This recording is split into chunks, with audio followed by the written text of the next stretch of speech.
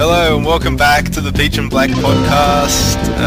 We're back once again with another show, and this time we're doing another B-Sides episode, the B-Sides Part 2 or Volume 2, whatever you want to call it. So we're going to go into more favourite B-Side songs, some of them on the hits disc, some of them not. It's going to get very interesting as always, and let's start with some introductions. Welcome everyone to the conversation. We'll start with player. Echo. Captain. What you talk about, slow-mo? And Toe Jam.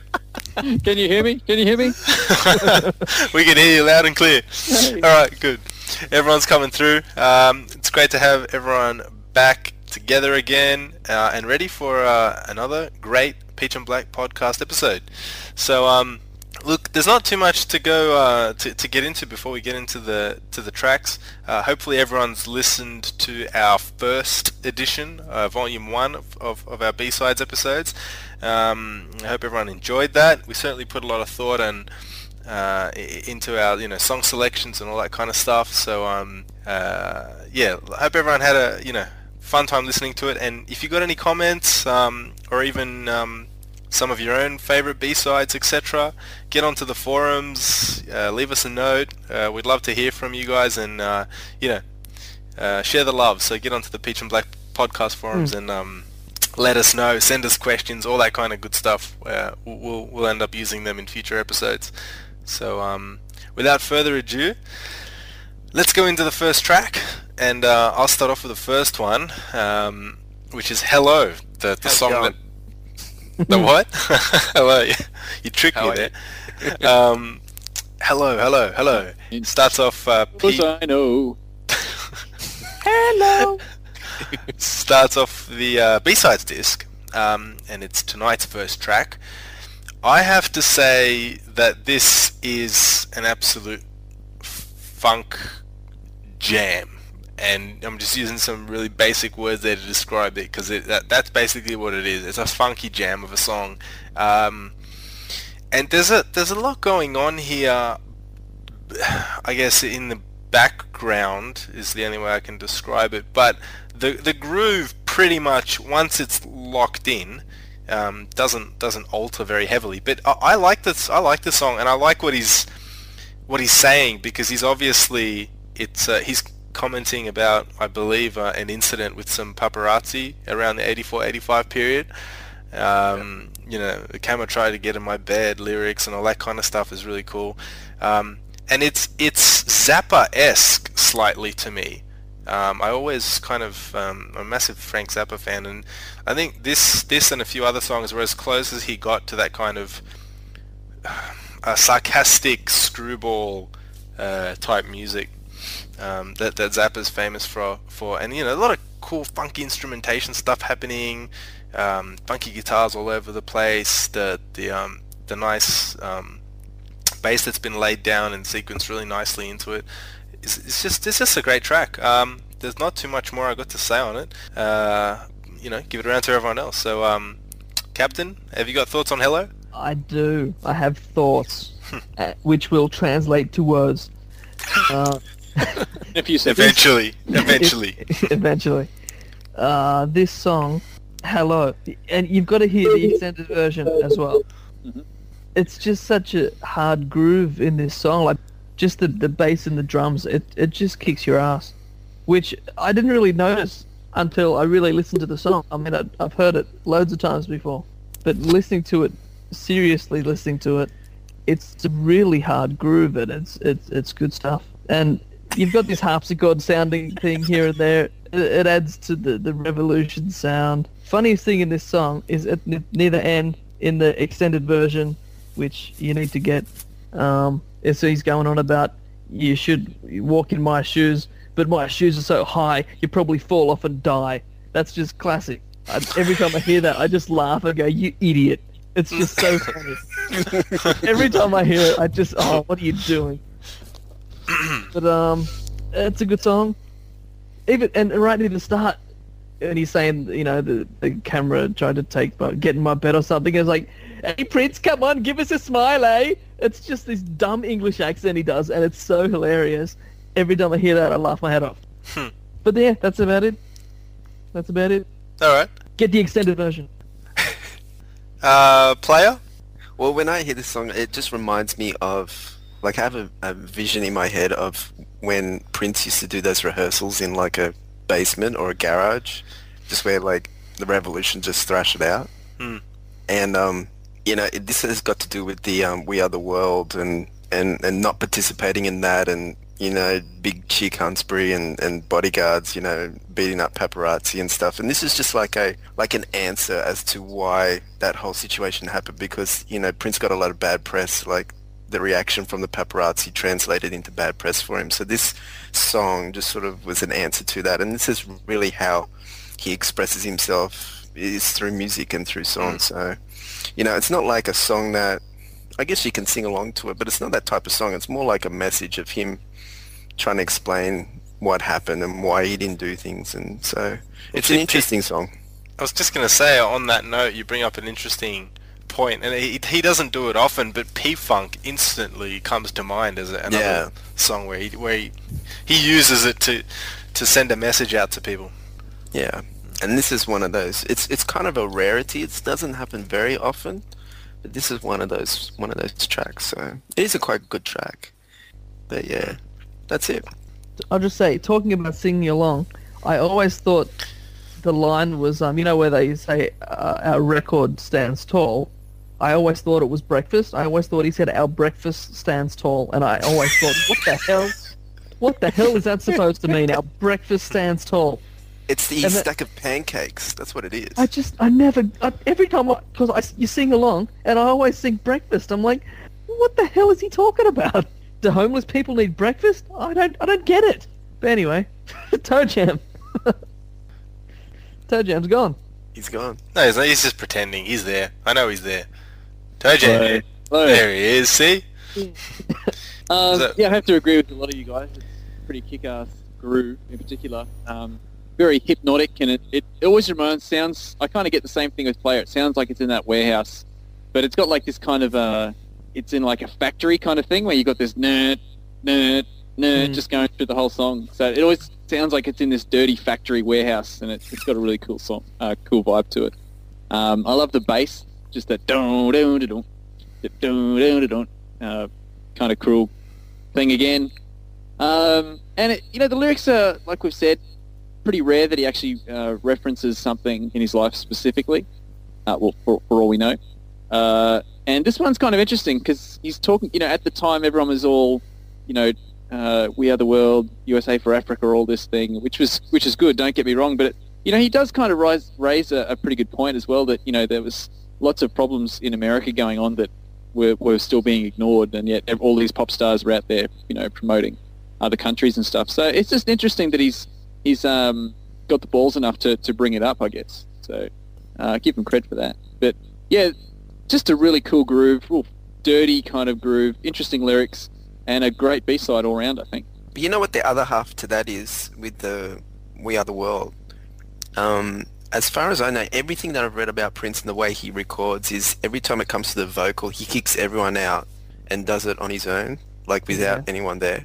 And I think doing a vocal on We Are the World, like in a room full of people, like it's just, I don't know if he could... Freaked him out. Yeah, I mean, people have phobias and stuff, and maybe he just doesn't feel comfortable, like, singing in front of, like, a whole heap of people like that. I mean, it's just like a, you know, thing that he may have. But, you know, maybe that's a reason why he didn't do it. So, I read in some interview with him, and he said one of the reasons he didn't do it was that, you know, he said, paraphrasing, I'm shy, I'd just clam up with all those famous people in the room. You know what, I believe him. Yeah, I believe him. Yeah. Yeah. And he did send him a song as well to put on the album, so, you know, in a lot of ways he's done more than what a lot of the people did anyway. So. Exactly. Okay. So, with Hello out of the way, let's go into the second track by our second person in line, which is Toe Jam. What song have you got? What are you throwing at us? I've got to stop messing about. That's what she said. Yeah, cool little B-side, pretty short one, just under 3 minutes. So this is a controversy B-side, correct? I think it's from Left Work, maybe? Sounds like it. borders on Dirty Mind, between Dirty Mind and... Because that's what I was going to say. It sounds to me more like a Dirty Mind outtake than, but it's a controversy B-side. But anyway, the guitar riff always sounds like I can imagine the Stones playing this riff. It's just this 2-chord, just really... Keith Richards playing the 3 or 4 chords that he knows. You know, and it's got a really simple structure as well, verse, chorus, bridge kind of thing, and it's got that nice hook, that cool thing. Yeah. Just kind of slightly new wave, which is cool. It's kind of demo-ish, which again fits in with the Dirty Mind kind of thing. And yeah, it's pretty solid. There's some interesting lyrics in there. It kind of starts off talking about like he's paying out some girl who's sleeping around, but then at the end he's talking about that he wants her too, and he's been spending all this time playing with his toy, which is a interesting little lyric in there. Yeah, so it's a cool little rock song, worthy of a B-side. Lots of hooks. Yeah, funky little rock song. Cool. Captain. Yes. This was Prince's first ever B-side. That's right. Oh, non-album track B-side. Non-album track. Yeah. Wow. But not... Out of all his B-sides ever, this is probably the one I like the least. It's just... I don't know, it just doesn't do it for me. I like the synth stuff. I mean, that just shows how good I think this song is when the 2 synth notes in the whole song are the highlight of the song. But yeah, it's just to me it's just a throwaway thing. He needed a B-side, he recorded one afternoon, there you go. I don't think it was really thought out and planned. If it was, God. Yeah, nothing much to say about that one. Alright. Player, you agree with Captain or Toe Jam, or you got your own thing? I think it's a pretty cool song. It's it sounds like a porno soundtrack. Like this, it just sounds like porn music to me. I wouldn't know. Yeah, right. Sure. And yeah, it's just, I don't know, it just got this weird vibe about it. It's like it's Devo, or like, it sounds like Devo's Whip It, or something like a variation of it, like some weird hybrid of some California rock mixed with new wave, and it's just like a strange little song, but it's pretty cool. I think he started performing it in the Dirty Mind tour or something. Yeah, like he added it into the set. Yeah. So, it's just a cool, different, being his first B-side, it's just cool to hear something different, but it's, it wouldn't sit well on Dirty Mind or Controversy, so it's kind of cool that it's in between that. But yeah, that's about it. Yeah, okay. I haven't got much more to add.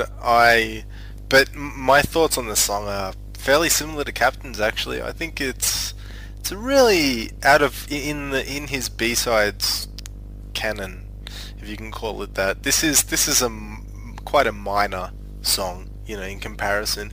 And in fact, I'm not even a fan of the synths. I think the synth line is lazy, actually. Gee, that didn't sound very... that sounds a bit harsh, Like I'm talking about a great musician here, but I think that it just doesn't go anywhere, really. It's a kind of mishmash of all sorts of different sounds, and I don't think they particularly gel. I actually think the tempo is a bit... maybe that's the effect of Startish, isn't it? Sorry? It's a bit stop-startish, isn't it? Yeah, it doesn't flow, and I don't know what it does sound not only like it stops-starts, but I don't know that the tempo of the tempo of the rhythm in the song is a bit out of sync to me with the vocal lines. Just, yeah, I don't know. I'm not particularly impressed by this song, musically or lyrically. Just a minor track. I think if this wasn't in falsetto, I'd probably like it a bit more, but it still wouldn't be a great track.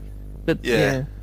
It's pretty, yeah, it's all of the above, basically. I don't want to repeat myself too much, but I do think that the synth lines, and really, it's pretty poor in comparison to most of his other work. I mean, it's almost like Mario. It's almost like Mario Brothers. Yeah, I can imagine him doing this song in maybe like 2 or 3 hours, and So in that sense, it's kind of cool. Because you're like, wow, this is, just like a bit of a jam, muck around kind of song. So in that sense, it's good. But I agree with you. It's not anywhere close to being Controversy or Dirty Minds caliber. Yeah. So I think that pretty much closes that one out. You know what would be good if he played this live? Just say he did a gig next week and he played this. It'd be different. He wouldn't do it the same. I could make it imagine. A lot better. Yeah, I agree with you again on that. Funnily enough, I think that if he rocked it up like he did with the rehearsal version of Why You Want to Treat Me So Bad, if he rocked this mother out, so to speak, that would be cool. I agree. Yeah, play this live. It'd be like his Jehovah's Witness message. You got to stop messing about. This is a perfect song. Got to stop messing about and got to start handing them out. That's right. Got to stop messing about and get on the boat. Stop playing with your toy when you could spread so much joy. That's it. Yeah. Oh, you just gave him the new lyrics. You're gonna get a credit for that. Yeah. A royalty check. Larry's gonna end up playing bass on this one. I can just feel it. Ah, that'd be sick. That would be. Okay, so track number 3, we're going straight to Captain. And Captain, I don't know what you can do with your choice of words here, but what song are you bringing to the table? My song is the B-side to The Arms of Orion and Insatiable. Is that right? I think so. Was it Insatiable? I think that's about right, yeah. I don't know about Insatiable, but it's definitely Arms of Orion, right? Me too. I think it was definitely on 2, I think. And my song is I Love You in Me, which, first of all, that's just weird because that's what the girl would be saying. And he's singing a song from that point of view. That's just weird straight away. But I love this song in my ears. It's good. No. Well, I don't really know what to say, but was that it? No, there's not loads. I won't stop you now. You got the keyboards, and that's all there is. There's no drums, anything else. There's no bass. There's just the keyboard and the synth. And this is pretty close to an a cappella track.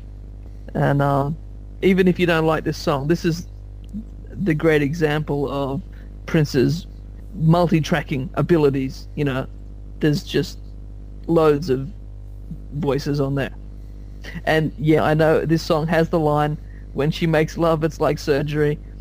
I know it's not the best lyric he's ever done, but only Prince could sing that line and make it not sound as totally dumb as someone else might make it sound. But it was the B-side to Arms of Orion, which is a really syrupy track as well. But that made me think, did he record this song especially for that B-side, or if he just had it sitting in the vault and thought that's a good match? Don't know. We'll never know. But yeah, it was B-side of Insatiable as well, which makes me think, you must think this track's okay. He released it twice, pretty much. Or that could have been Warner's decision. I don't know. But that's all I've got to say. Okay, I'll take this off your hands very quickly. I actually think that this song, in a minor way, almost 10 years earlier, preempts the D'Angelo track Untitled. How does it feel? In terms of thematic content. So I just wanted to stick that in there because we know that D'Angelo is a massive Prince. Words. Sorry? No, never mind. Yeah.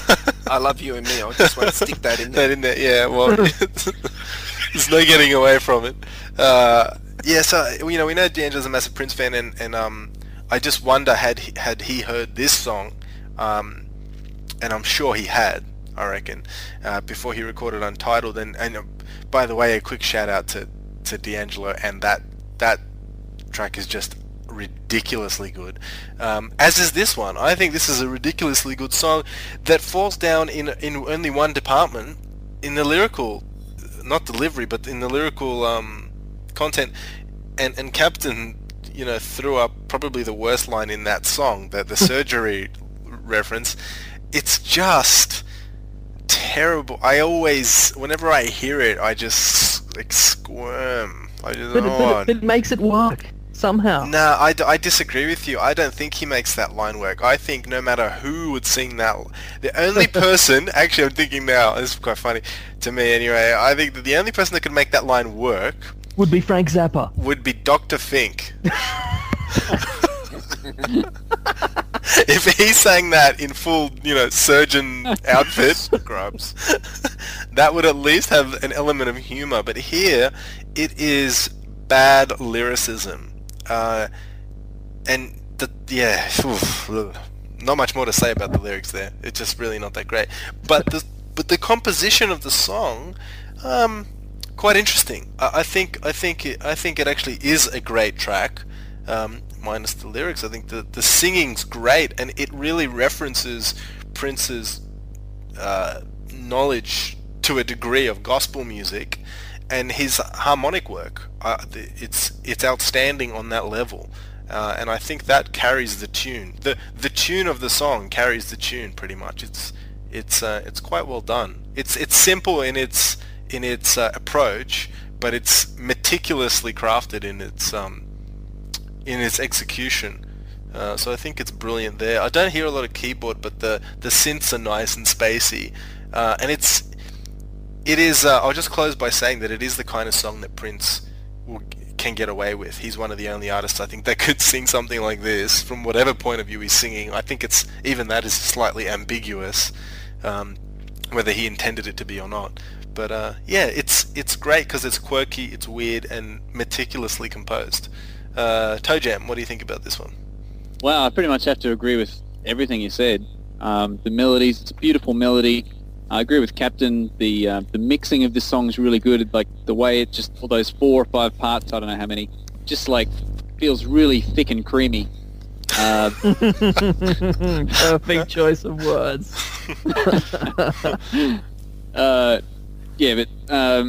Again, I have to agree. The lyrics just kind of pull it down. It's like he's just gone that one step too far where you just can't take it seriously kind of thing. But yeah, like you said, beautiful melody, beautiful arrangement. And it's quite similar to a lot of the songs we're doing tonight, actually, where it's very sparse instrumentation, lots of vocals, kind of showing off his vocal abilities. So, yeah, that's pretty much all I got to say. I'll pass it on. Player. Yeah, I never heard this track when it came out because I got the Batman 12-inch, I got the Partyman 12-inch, I even got the Scandalous Sex Suite 12-inch, but I could never bring myself to buy Arms of Orion. So I couldn't cross. Yeah, and I saw the B-side, it said I Love You and Me, and I thought, this is going to be some sappy love song in the tradition of Arms of Orion. So I never heard the song until the hits B-sides came out. So I was quite surprised by it, and I really liked the how it's just keyboards and the multi-layered vocals. It sort of stands out more because there's no drums and bass and all that, distracting from it or getting in the way. So you get to hear the vocals a lot more, and I really like that. And it's really, really thick. But yeah, just some of the imagery it just portrays, like, making love like surgery. I mean, like, he's trying to convey that she makes love really smoothly, but I envisage some doctor snapping a rubber glove, but the next line, I love you and me, it's like, she's getting fisted or something. It's just like bad imagery. So, it kind of... Like I said earlier, player, I wouldn't know anything about that. Yeah. So, it is a good song, and I guess you guys have hit the nail on the head. We've nailed it. It's something that Prince can get away with, but man, like it balances on a fine line there. Okay. But I think that line is like one of his where he thinks I'll make kind of like a joke in my song, so that they don't take it seriously. Yeah, maybe. Like you think, this might sound pretty cool in there, but I don't know. It just comes off wrong. Maybe he used that line because he was like, well, this, the preceding lines and the ones that follow it are quite vivid and direct and pretty explicit. If you use your imagination, maybe I'll just put in a line here that will kind of not discredit what he's singing about, but make it a little bit more tongue-in-cheek. Yeah, but I don't know the surgery reference. I just don't understand it. I don't think that it's about smooth lovemaking. Like surgery, smooth. I don't know about that. It's, that's the it's thing. medical. Smooth It's is, like, medical. graphic. For me, it's medical. It's cold. It's nothing to do with love at all. It's the total opposite. That's actually not like bad. sterile. Yeah, exactly. It's a weird thing. Oh, you might have actually hit the nail on the head, Captain. I never thought of that. That's an interesting way of looking at it. Yeah. It's weird. Just kind of mechanical and maybe emotionless. I don't know. Just like, taking your time and detailed kind of thing. And that's just the romantic in you. Yeah. But yeah, it's one of his all-time clankers. Yeah. All right. And before we move on to Player with his B-side selection, I'll just finish this by saying that one thing that I didn't mention earlier explicitly, which is the his vocal work in his lower register. There's a few notes that he hits that are just really low, like bass notes basically, and very, very nice to hear. He's got a great range. This song exemplifies that quite well, I think. But let's go into Player with your selection of a B-side that you like. We're getting busy, y'all. Better call the law. Which is all right. like one of the, besides Rock and Roll is Alive, was one of the like kind of last B-sides that he sort of put out. And it's a strange one as well because it's really doesn't really star Prince at all on the vocal. It's more Tony M and the Game Boys. But yeah, I think the highlight of this track is like the instrumentation and like Michael B just pounds it on the drums and just the band's going nuts, and then you got Prince doing the guitar licks in between all the verses. I really like it. I really like the song for some reason, even though it's got Tony M on it. I think it just got a sort of...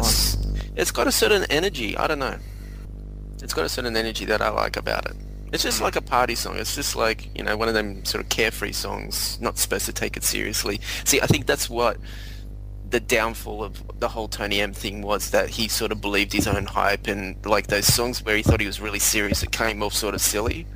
Whereas this, it's just like a party track. It's just like everyone's in for a good time, and, you better call the law because, we're just going to get rowdy sort of thing. So that's why I like it. Get rowdy now. Get freaky, yeah. So that's why I like it. It's just a fun track, and yeah, just the things like that come up, like Michael B's drums and just how like they're recorded and they just sound so heavy, and things like that. I really, really like it. Anyway. Cool. How about Toe Jam? Are you feeling Call the Law? I don't mind it actually. I think the highlight for me of the song is just the bass and the drums, the groove. Yeah. That's just kick-ass groove. Yeah, have you guys seen the video from the? Yes. Like, I remember reading something, and at first I was kind of dismissive of it, but actually, the more I think about it, there might have some merit that Prince actually kind of started this whole gangster rapper kind of thing, because prior to this, rappers are always kind of like on the side of the working class kind of thing, sticking it to the man kind of thing, and then with Prince and the MPG and all their rap stuff, kind of possibly started all this kind of the gangster glam kind of thing with all their dollars and their women in their pool, in their spas and all this kind of. He started the bling bling. I'm just trying to think of my knowledge of hip hop, whether that. I think Player will know more than me. We can't answer. Player's got to answer that one. What's the verdict, Player? Well, you're at least going back to '88 when NWA came out with Straight Outta Compton. Yeah, but that was hardcore gangster rap, though. Yeah. But what are we talking? Are we talking? We're talking like chains. Your classic video with your bitches in your spa and this kind of thing. Yeah. Party. Yeah, well, I guess it predates Biggie, which was sort of 93, 94. If you're talking about Call the Law, which was 91, I guess. I don't know. Maybe. I'm just thinking of Big Daddy Kane. He had that image down pat, and that would have been late 80s, maybe. Yeah, I guess. I can't say I'm an expert. So. But anyway, I guess I didn't see Big Daddy Kane in like swimmers with suspenders. So I guess if you're talking that, then yeah, he's pretty innovative in that regard. Yeah. I have one word for you guys: yellow. Chiquita Yellow. So, is it fair to say that Borat was inspired by that video? Yes, exactly. I was just about to say that. But not only is he starting gangster rap, he's inspiring Borat himself. So yeah. But yeah, like as I was saying, it's a good party groove, and it ended up on the Golddigger album a couple of years later. Yeah. So yeah, it's not bad for what it is. Little party B-side, go for it. It's all right. Okay. Is Captain jamming to this? You partying to Call the Law? It's better than Gotta Stop Messing About. I'll say that. But I thought it'd be easy to talk about this track, and you can diss Tony M for days. But it's a decent track. Michael B goes off on the drums, and you can't go past the guitar that just kills everyone. But the thing is, I always thought it was Prince, but I read somewhere that it was Levi. But I'm sure it's Prince. Sounds but like I guess we'll never know. But I read actually two. Well, we places. can get Levi on the show and ask him. Don't think that'll happen. But we can try. But and yeah, so James said you got the great bass groove in there that goes along with Michael B. And you got Rosie. It all comes together. And the video's funny too. Every time I hear this song, I just remember him coming down the escalator, and it's just hilarious. And like the last minute or so of this track, it's just guitar heaven, and I might add pre-whammy bar. That's the most important thing. But he's playing a Schecter, isn't he? I think so. Yes. Well, he'd be Cloud. playing the original Flying Cloud. But a lot of people don't like Tony M. I mean, a lot of people, like almost everyone. But I don't love him. But I don't. He's not like the devil who ruined Prince's music for a few years, like some people think. And in case you haven't noticed, from just about every single thread on Prince.org, there's someone who's removed Tony M's contributions from most of the songs that he contributed to. But I don't know how you could dislike a band member that much as to try to attempt to remove every trace of their existence. That's just a bit bizarre to my brain. I mean, lucky he didn't hate Michael B, because good luck removing the drums from every track. But I listened to the track as it was supposed to be, as Prince intended. That was his vision at the time, and that's how I'm going to listen to it. I'm not going to go and delete Tony M. That's just silly. M is more about possibly, a lot of people saw it as Prince starting to cater popular things into his music, and I think there's some merit to that. There is, but I don't think it was a bad thing. I mean, it's not like Tony M was on every single track doing a rap on every verse. It was just little bits here and there. This track was a whole track. But I mean, Diamonds and Pearls, maybe half the songs Tony M was on them. I don't know. But he didn't ruin it, I don't think. That was what Prince was doing at the time, so that's what we listened to. I don't think it was horrible. Okay. But yeah, it's a decent track. And I think it was originally just recorded as a track, and then they put it on the MPG album later on, so... But I want to know if it was Prince or Levi on guitar. Someone find out. We'll get Levi on the show. Listen, we'll get Levi Caesar on the show. We'll get Levi and Tony M, and we'll get them on. Yeah, we'll see what they have to say about it. Well, my concluding thoughts on this, I don't have anything... I've only got one new thing to add, and that is the only version of this song that really sticks in my mind is Sacrifice of Victor. Yeah, that kills it. That is the version, the definitive version of this track. He just rips the guitar to shreds on that. It's ridiculous. And pre-whammy bar. Yeah, and look, if lotusflower.com was still around, maybe I could log in and watch it. But since it was only streaming, I can't do that. And that was one of the best videos on that website. I watched that more than once. Great performance, and no one could ruin that song, not even Tony M on that gig. But yeah, that's about it. I've got nothing else to add. So let's go into the next track, which is Come Full Circle, back around again to me.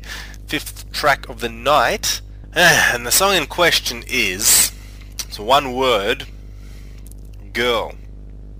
But not the Time version. No, this is pure Prince, and this is an amazing song. I mean, it to me draws comparisons with "I Love You and Me" in parts. No? No. Yeah, I see that. And mainly, the main comparison is the vocal. I thought you were going to say bad lyrics. No. And it's it's obviously a I won't call this one of Toe Jam's famous dream songs. It's not quite there, but it does have a dreamy feel, dream-esque. Man, how many times have I said dream in this review? Limited vocabulary in reviewing this song, obviously, but it's my notes are fairly blank on this because I have a hard time expressing exactly how I feel about it. But I will say that it's brilliant in most departments. It's quite a long song in its full version, and really it's unabashed. Just putting it out there. I mean, we mentioned Prince, laying down his vocal tracks without anyone else in the room, and whether that's true or not, I don't know. But if it's true, it makes perfect sense on a song like this, because I wouldn't be seen singing this in front of anyone. I mean, it's just one of those weird, freaky-deaky kind of songs to me. I think it's pretty filthy in a way. I don't know. It's difficult to describe. I think that it's basically based around the vocal melody and the kind of, I don't know what it is. Whether is it backwards drums? Is he playing around with a clock and using it as a beat? I don't know what it is. Like a metronome or something. Yeah, almost a metronome, isn't it? It's weird. It's weird. Little bells, and when I say bells and whistles here, I think he actually uses bells. Literally, it kind of gives it an interesting quality. I don't know. I'm a fan of this song, and it's going to be one of those reviews where I find it hard to describe. So I'll pass it around to everyone else. Player, what are your thoughts on Girl? Yeah, I really like. I'm with you on this. I really like the song as well, and the beat, like you said, it's relentless, and it's kind of like a heartbeat or something. It just keeps going doom doom doom doom, like it's just like a heartbeat, and then you got the keyboard over it, and just really sort of based around that, just this drum beat and the keyboard, and like you said, the lyrics, like I want you in the worst way, and it's just really cool, just really out there sort of track. Nice? I always thought he said, "I want you in the West Wing." I'm like, how big is his house? Yeah, I was sure it was West Wing. No, I thought it wasn't just me then.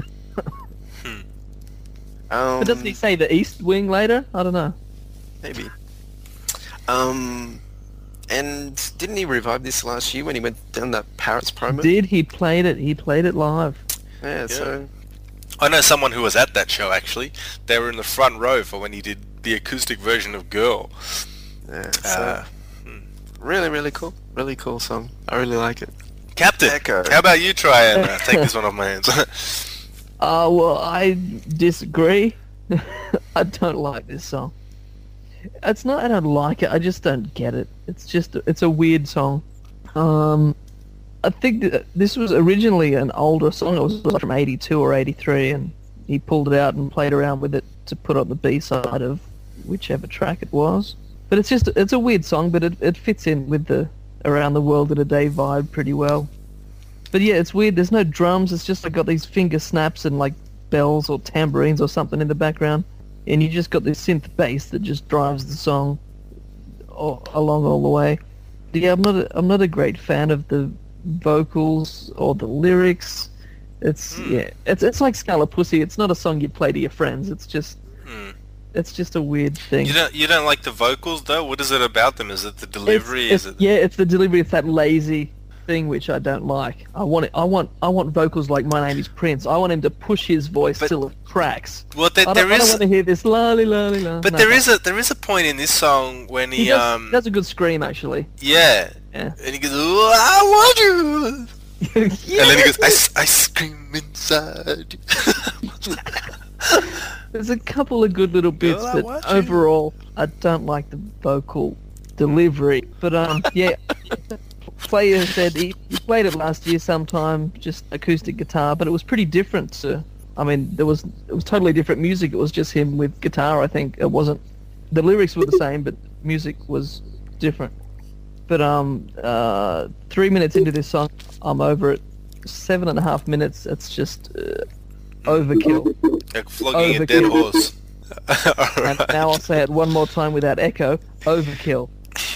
That's all I've got to say. Okay, Toe Jam, what are your thoughts on Girl? I have to agree with Player and MC.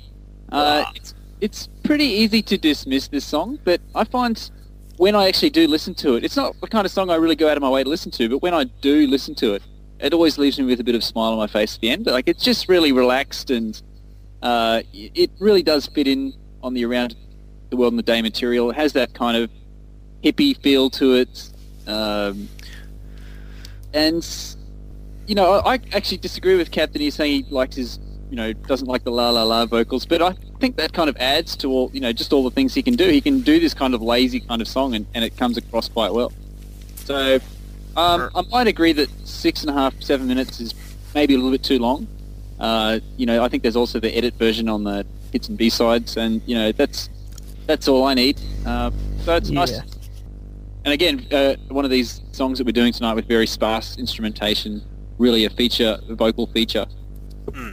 It makes me think though, with like you're saying, with a lot of these B-sides, they are sparse, which makes you think he puts a lot more work into like album tracks, and the B-sides he just chucks them off in a couple hours and doesn't do a whole lot of work on them. That's why they sound that way. That's what I think. In some instances, I guess. Yeah. Some, yeah. But yeah, I mean, they're not. He didn't work on this song for months on end to make it perfectly right. It was like, oh crap, I need a B-side. Yeah, I'll just pull this one out of the vault and do some remix. There you go. I think the thing about this, and the reason why I kind of had difficulty reviewing it, is because there's nothing about it really that is extremely memorable. It is forgettable. Which is where I kind of agree with you, Captain, about it's a bit just lazy. I don't know that lazy is the right word. I don't know. The little synth hook, that sort of sticks in my head sometimes, but yeah, it's just one of those tracks that I don't know. I don't go and listen to it. I'm not driving home and I'm like, oh, I've got to go home and listen to Girl. The 7.5 minute version. That has never happened, and it probably never will. But if it comes on, I listen to it. But like, I try to like this song. I try to find something that I really like about it, but there's nothing there that I like. It doesn't mean there's not good things in it. I don't hear them myself. Okay. Just on that little synth hook, I'm not saying it's the greatest synth hook, but I love this era, kind of, you know, the classic Prince era. He was just a master of those simple little hooks. And this is, you know, not one of the greatest ones, but it's just, you know, a nice little example of a classic Prince hook. Dun, dun, dun, dun, dun, dun, dun, dun, sort of thing. Yeah. Definitely. Very, very basic though. I don't know. But yeah, that's the 2 seconds that'll stick in your head out of the whole track, because there's not much else there. I mean, it sounds like a music box sometimes. Reminds me of that kind of. If we finished on Girl, let's go into Toe Jam's second selection for the night, which is How Come You Don't Call Me Anymore? Classic B-side off. Now, what was this the B-side to? I know it was 1999 album, but was it actually that song? Let's Pretend We're Married, 1999. Yeah. I believe it was the B-side of 1999, but you can correct me. Yeah, it was. Okay, there we go. Yeah, classic Prince B-side. I've actually got something a little bit different tonight to show the viewers, and that is the chord progression that he plays throughout. It's a really interesting chord progression in that I can almost see him starting off with something really simple and then slightly altering it a few times to come up with this really unique kind of chord progression. So I'm sure most people are familiar with the classic piano song, I think it's Body and Soul, the classic... Heart and Soul, Heart and Soul. Soul. Dun, dun, dun, da, da, da, da, da, da, dun, dun. Everyone who plays piano knows how to play it, and it's a really simple chord progression, 1, 6, 4, 5, that probably a billion songs have been written using. It's the ice cream song. Okay, so the first snippet I'm going to show you is just me mucking around a bit, and this is How Come You Don't Call Me, played along to the classic 1, 6, 4, 5 chord progression. So take it away, Music Man. Okay, and just to clarify everyone, this is Toe Jam. So we're not ripping anything off here.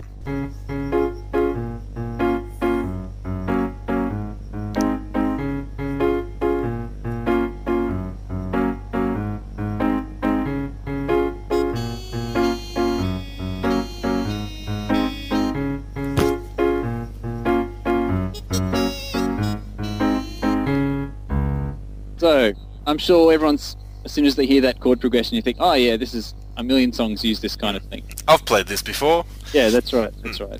So, Prince has then taken this and changed a couple of the chords. The second chord, he's turned it into an F-sharp minor second inversion, which is basically the same chord, but the first note is a semitone less, and the fifth note of this chord is a semitone higher. And then on the last chord, instead of playing just a straight G-sharp chord, he plays a G-sharp in the bass and an F-sharp chord in the right hand. So this is now the second version. I'm not saying this is the way exactly he's done it, but I can kind of see the way that this song, where the chord progressions come from. So this is now How Come You Don't Call Me Anymore, played with those new chords in the same rhythm of Heart and Soul. So take it away, Music Man, number 2. Let's do it.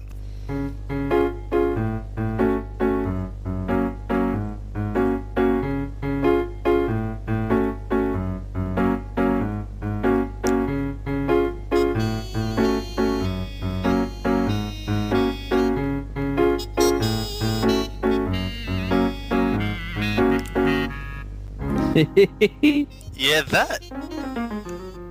Oh, so smooth. That's a really. It's very different, isn't it? Yeah, it's like very similar, but just those slight differences just added a little, give it a bit more flavour to it. Well, that second time around with those differences that you've noticed and spotted out for all of us, to me it's actually a radical, from just listening to it, a radical difference, and it actually makes it sound kind of more soulful and melancholic. Yeah. Well, the fact that second chord's it's like kind of an ugly sister of the original one. Yeah, it just sounds wrong. It sounds a bit wrong. It almost sounds out of tune. Like it's just. But once the lead line comes in, you don't even notice it. Yeah, it's brilliant. Okay, my final version now is just the exact same as that, but just playing the rhythm that Prince plays. And again, it's not a sort of easy clap-along rhythm. It's kind of a disjointed rhythm. And so this is the third and final version of How Come You Don't Call Me Anymore, as close as I can to getting it to what Prince sounds like. Okay.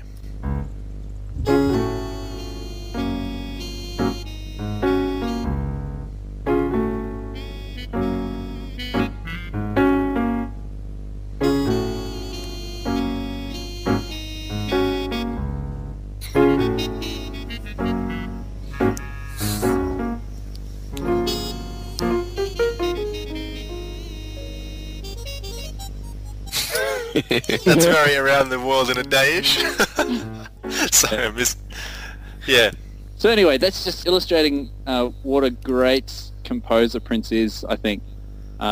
His ability to take something kind of pretty ordinary and standard and just muck around with it a bit, just to add more flavour, add more spice to it. And again, not saying that's exactly his thought process, but even if I think it might be done on a subconscious level, that he just tweaks things enough that it's kind of familiar, but it's kind of unique and different in the same time. So there's something a little bit different. That was very interesting. So let me the rest of the song, just a vocal highlight. Vocals just going off, really playful again, screams and bends, just like almost showing off his vocals. Amazing stuff. And I love the way he's kind of kicking the piano as well. So it just sounds like, just him and the piano basically. And I like the way that when the chorus comes in, he's got the backing vocals doubling it. Nice effect. And a good use of silence when there's like, how come you don't call me anymore? Just really nice use of silence. So yeah, classic B-side and a really good composition, I think. All right. Captain, what are your thoughts on this Prince classic, I think it's fair to say? Being the B-side of 1999, this could be one of his most heard B-sides. Because how many people would have bought this track 1999 when it first came out? I mean, people would have bought the album, but the single would have sold millions. But how many people think that this song is an Alicia Keys track? A lot. Well, A lot. A hell of a lot. A lot of people. I reckon more people in the world think it's an Alicia Keys track than think it's a Prince track. Exactly.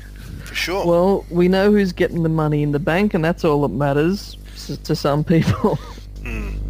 But I think it's a travesty that people don't realize that that Prince has any involvement in it. The Alicia Keys version is cool, but like if you say to someone that's a Prince song and they go nah or whatever, that's pretty bad. The thing with that is, I mean, Nothing Compares to You was the same. Exactly. I mean, not a lot of people knew that was a Prince song, but now everyone knows. Or is that just people that I know? But anyone that I know, when that comes on, I'm like, oh, that's a Prince song, and they're like, oh yeah, I knew that. Now it's like common knowledge. But maybe this song will be known to be a Prince track in 10 years. Everyone will know that it was his. Yeah. Slowly, it'll just get into people's brains somehow. Actually, this has been covered quite a few times, I think. There's quite a few artists that have covered it over the years. Yeah. Which shows you how many people have heard this song. Because it was the B-side of 1999, which was just a massive single. But the thing I like most about this track is probably the beat. It's just his foot tapping on the pedal, on the piano, like the whole song. So And cool. that's just cool. But this is another example of a great song being stuck on a B-side, when it could easily be an album track. It could easily be on an album. But not in the 1999 album. It wouldn't fit on Maybe that. not. No. See, that's the thing. It But is a on- great track, but it would not fit Yeah. on that album. And he's played it a lot. I mean, he's played it a lot over the years, so he likes the song. He knows it's a good song. But I don't have a lot to say about it. It's a great B-side of a great single. And yeah, there you go. Yeah, okay. I'll chime in here for a little bit because I am a massive, massive, massive fan and have so much appreciation for this track. I think it's all round magnificent. Everything about it, from the chords and even more now after hearing some of Toe Jam's in thoughts and analysis of it from a musical point of view. It's amazing. It's brilliant to me, and I love his use of space and specifically of silent space in the bridge or at the end of it, and also one thing that really, really stands out to me is the simplicity of his piano playing. It serves the song so well. Like you could really jam on this. You could extend it. You could turn it into you could turn this into a samba piece if you wanted to. Oh. You could do. I mean, I'm not saying that that's a particularly good idea, but what I'm saying is that it's open to. This song is really open to a lot of interpretation, and it's been composed again meticulously, just like another song I mentioned earlier. His vocal is. I melt every time I hear him sing this, an early 80s, and just it's a really powerful, soulful vocal performance with just enough, with this element of quirkiness, an element of it's got this Prince-ism. I don't know what it is, but it's a quality that he has, especially when he kind of yells and screams and on those shrieks. That is really, really cool to listen to, cool to hear. And I would love to hear this I've never heard this live, in person. It was available on the One Night Alone live CD, which is a great version on the 3D box set. But I would love to hear this. And I'll just close with two things. One is the Alicia Keys cover. I think that it's a shame that this is not in no way disrespecting Alicia here, but she doesn't cover a lot of music. She certainly plays covers, but from what I've heard from her, she doesn't cover a lot of stuff, right? Now, I've seen her in concert a few times. Every time I've seen her in concert or heard about her in concert on certain tours, this number has come out. Like, I've heard it live in person when she's played, and a lot of people I know that have seen her both in the States, in Canada, and in Australia say that she brings this out often. And you're like, get your own damn song. No. I think she does a brilliant version of it as well. I just think that, I don't know, maybe I'm putting my foot in my mouth here because, I'm not a performing artist. I don't play live to hundreds of thousands of people. But if you take a song and you cover it and you really don't add much to it, I think at some point, and maybe at multiple points, either during a live performance or in interviews or whatever, you should really make a more concerted effort to give credit where credit's due. So if you take a song and you radically rework it and you really make it your own, to me she doesn't make it her own. She does a good cover version, but it's still a cover version. And like I said, I've heard it twice live, and I just cringe at the audience goes insane for this song. And again, no disrespect to Alicia Keys, she's my girlfriend's favorite female artist. I am a fan of hers, but when she played this in 2003, I think, at the Enmore in Sydney, and I think she did a version of it in 2008 or 2009, Acer Arena, Sydney again, audience went wild, and it was one of the biggest applauses of the night, more so than a lot of her own material. And when that happens, I agree with Player that it is a shame, because a lot of artists do covers that, are received kind of haphazardly or just average or whatever the case. But this song gets such a reception when she does it live, and I guarantee you that most people think that it's an Alicia Keys song, and that is a shame.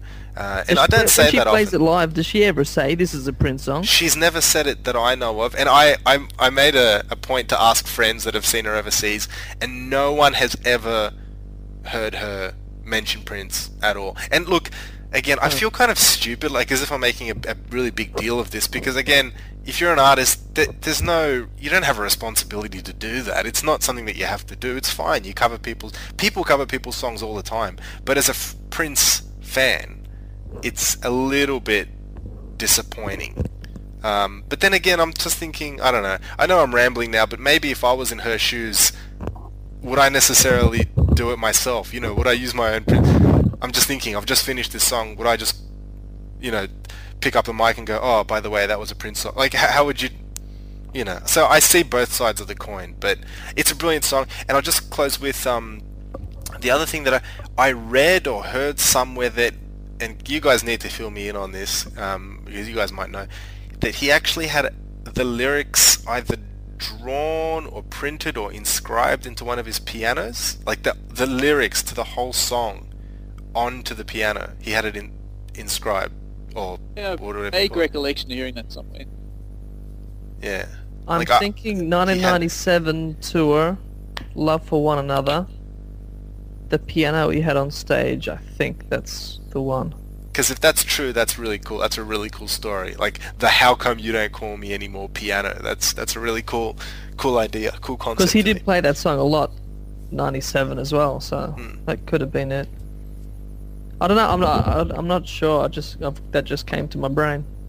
And actually, I said I was going to finish on that line, but I will finish on one last one that just came to me now. I don't have this in my notes. Just to reference, it's a variation on a traditional blues theme, which is just I thought I'd put that in there because the lyrics are quite good and the sentiment's good and it's an interesting play on human relationships, but it's fairly straight down the line blues with a slight twist, a Prince twist, and the twist is his delivery. So the lyrics are kind of straight ahead, you know,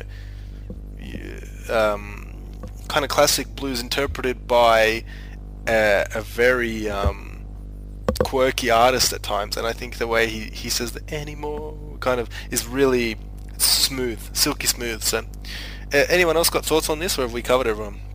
I'll just say I kind of agree with you on the Alicia Keys thing in that her version of it, and again I'm a big Alicia Keys fan too, but I remember when I first heard it thinking, oh okay, she's going to do this song, and I heard it and I was just thinking, oh it's just exactly the same as the Prince version, but A, not as good, and B, just with a beat to it.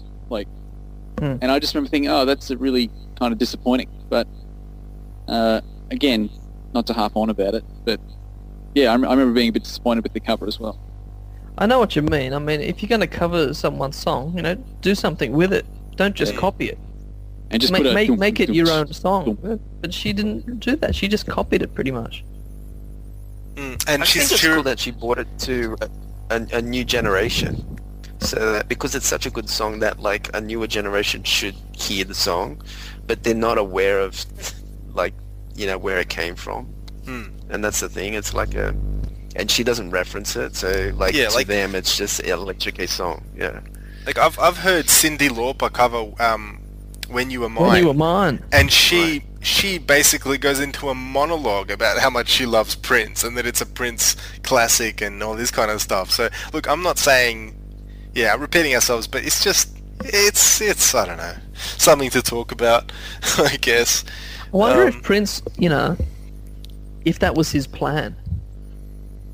You know, he played her a bunch of songs and she's like, oh, I like this one. And he's like, yeah, I'll let you have it. Put it on your album.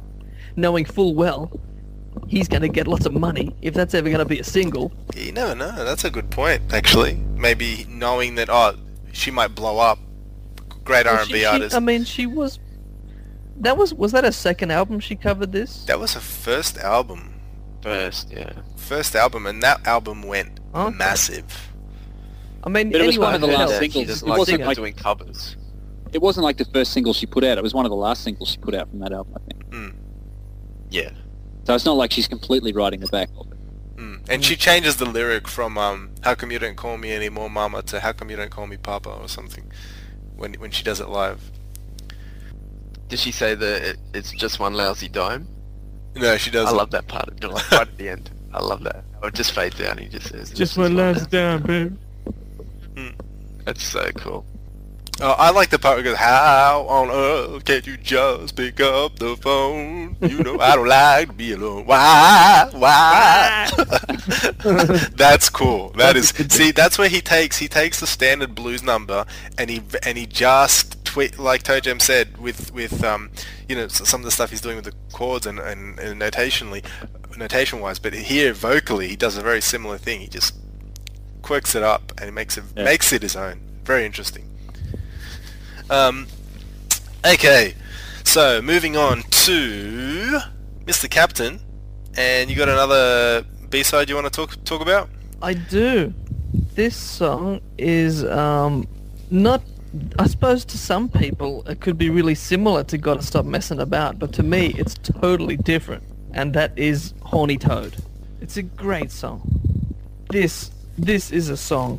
It's the great rockabilly song. It's got a great synth riff, and he's got lyrics like, all I want to do is whip your body till you start to bleed. That's just classic. Great. This just shows, his brain, and then you can see where his brain goes, because you got the automatic video with all the stuff that happens in that video. He can be a bit, what's the word?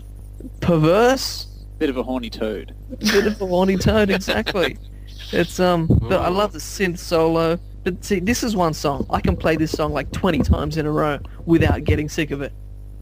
I can just keep listening to it. It's just, and it starts off in like a higher voice, but then as the song goes along, he adds more vocal tracks, and then the last one where he's saying something about your boyfriend can get his bare ass on the road. It's just excellent. It's got a bunch of different vocal tracks there. But, you know, it's the rockabilly song. It's like Jack You Off and Delirious. I wish he did like a whole album. Actually, when you put them all together, he's probably got an album of songs like that. That's what I'm going to do. That's like the Holy Trinity. I'm going to make an album of all those rockabilly songs. Make some more. Make some more, and then we'll have a whole album to do. It'll be great. See, like that, well, like Horny Toad, Delirious, and Jack You Off is like the Holy Trinity. Like, you know, they have all sort of like a similar theme and sound. Ronnie Talks to Russia like as well, sort of. Yeah. I love that song. I can't wait the to way get to that album. I kind of like how the drum beat just fades in. It doesn't start off like, you know, straight away. It just fades in. Was he the first and then one to screams, do that? you know. A reverse fade? Instead of at the end of the track, it was at the start? I don't know. But it is unique. It is unique. But yeah, and this song just starts off with a scream. Beat. It's great. Yeah. Launches into it. And it just has that relentless beat and, you know, the synth lines, and it's just like of that era. And that No More Candy for You brought me back to this sort of era of this sort of style song. So yeah, I think it's a really cool song. I'm with you on that. Toe Jam. Yeah, I don't really have much more to say about this. It's a classic rockabilly early '80s Prince song, but again goes along with Jack You Off and Delirious. And if anything, you know, this one's very, very similar to Delirious, and so you can see why he's put it as the B-side to Delirious. And it's kind of like, you know, it's like the brother or sister of Delirious. So yeah, I don't have a whole lot more to say about it. It would be interesting putting together all those songs on an album and having a listen to it, because he was certainly a fan of that kind of almost harking back to like Elvis kind of era, you know, those fast-paced rockabilly kind of tracks. Oh, what about Court in Time? Yeah. That's not too far off. MC, what do you think about this? Well, not much. No, I'm joking. I'm joking. Oh, God, I'm completely give me a heart joking. attack. Sorry, I thought we were talking about Horny Pony, but Horny Toad is just hilarious. It is. You know, it's. You guys have touched on a lot about this song, and I don't want to repeat everything that everyone said. It's just brilliant, and the like it's just classic early '80s experimenting. Again, kind of rockabilly type rhythm there, and it's just great to hear Prince in funny funk mode or funny funky mode, and he's all over this track with tongue firmly in cheek, which is brilliant to hear. It's, you know, 2 minutes and a few seconds, but I just get a smile on my face every time. And again, just like Girl and possibly even I Love You and Me and even Hello, really, that they're all songs that I just can't put a finger on what it is that you know, if I had to choose one thing about this song, maybe the humor, but it's just something that it's a joy to listen to. You know, it's not pioneering, it doesn't break any ground, it doesn't create anything new, but it's just really cool to listen to, so I like it. The only thing is, because it's so short, I can listen to it like 20 times. Because I can't get enough of it. I just keep listening to it over and over. And I never get sick of it. It's a nice little ditty. I don't think we'll hear it live anytime soon, but it's cool. Oh, I would love to hear this song live. It'd be so good. With what's his name on drums? Chris Coleman. Chris Coleman. Him on drums. I don't know about that. Holy moly. This song would just kill everyone. It'd be good. So, if we finished up with this, let's move from one horny to another. On the horny theme. And Player, on the horny theme. Player, introduce your B-side. Well, we're going from toads to ponies, I guess. So this B-side. It's a whole another kettle of fish. Yeah, more animals. Of course, I'm talking about Horny Pony, and when this song came out, this is another one that I didn't get straight away, in the sense that all I was buying when Prince released singles was 12 inches. I didn't even bother with the single because I would get that on the album, so I didn't get it. And on the Get Off 12-inch, it was help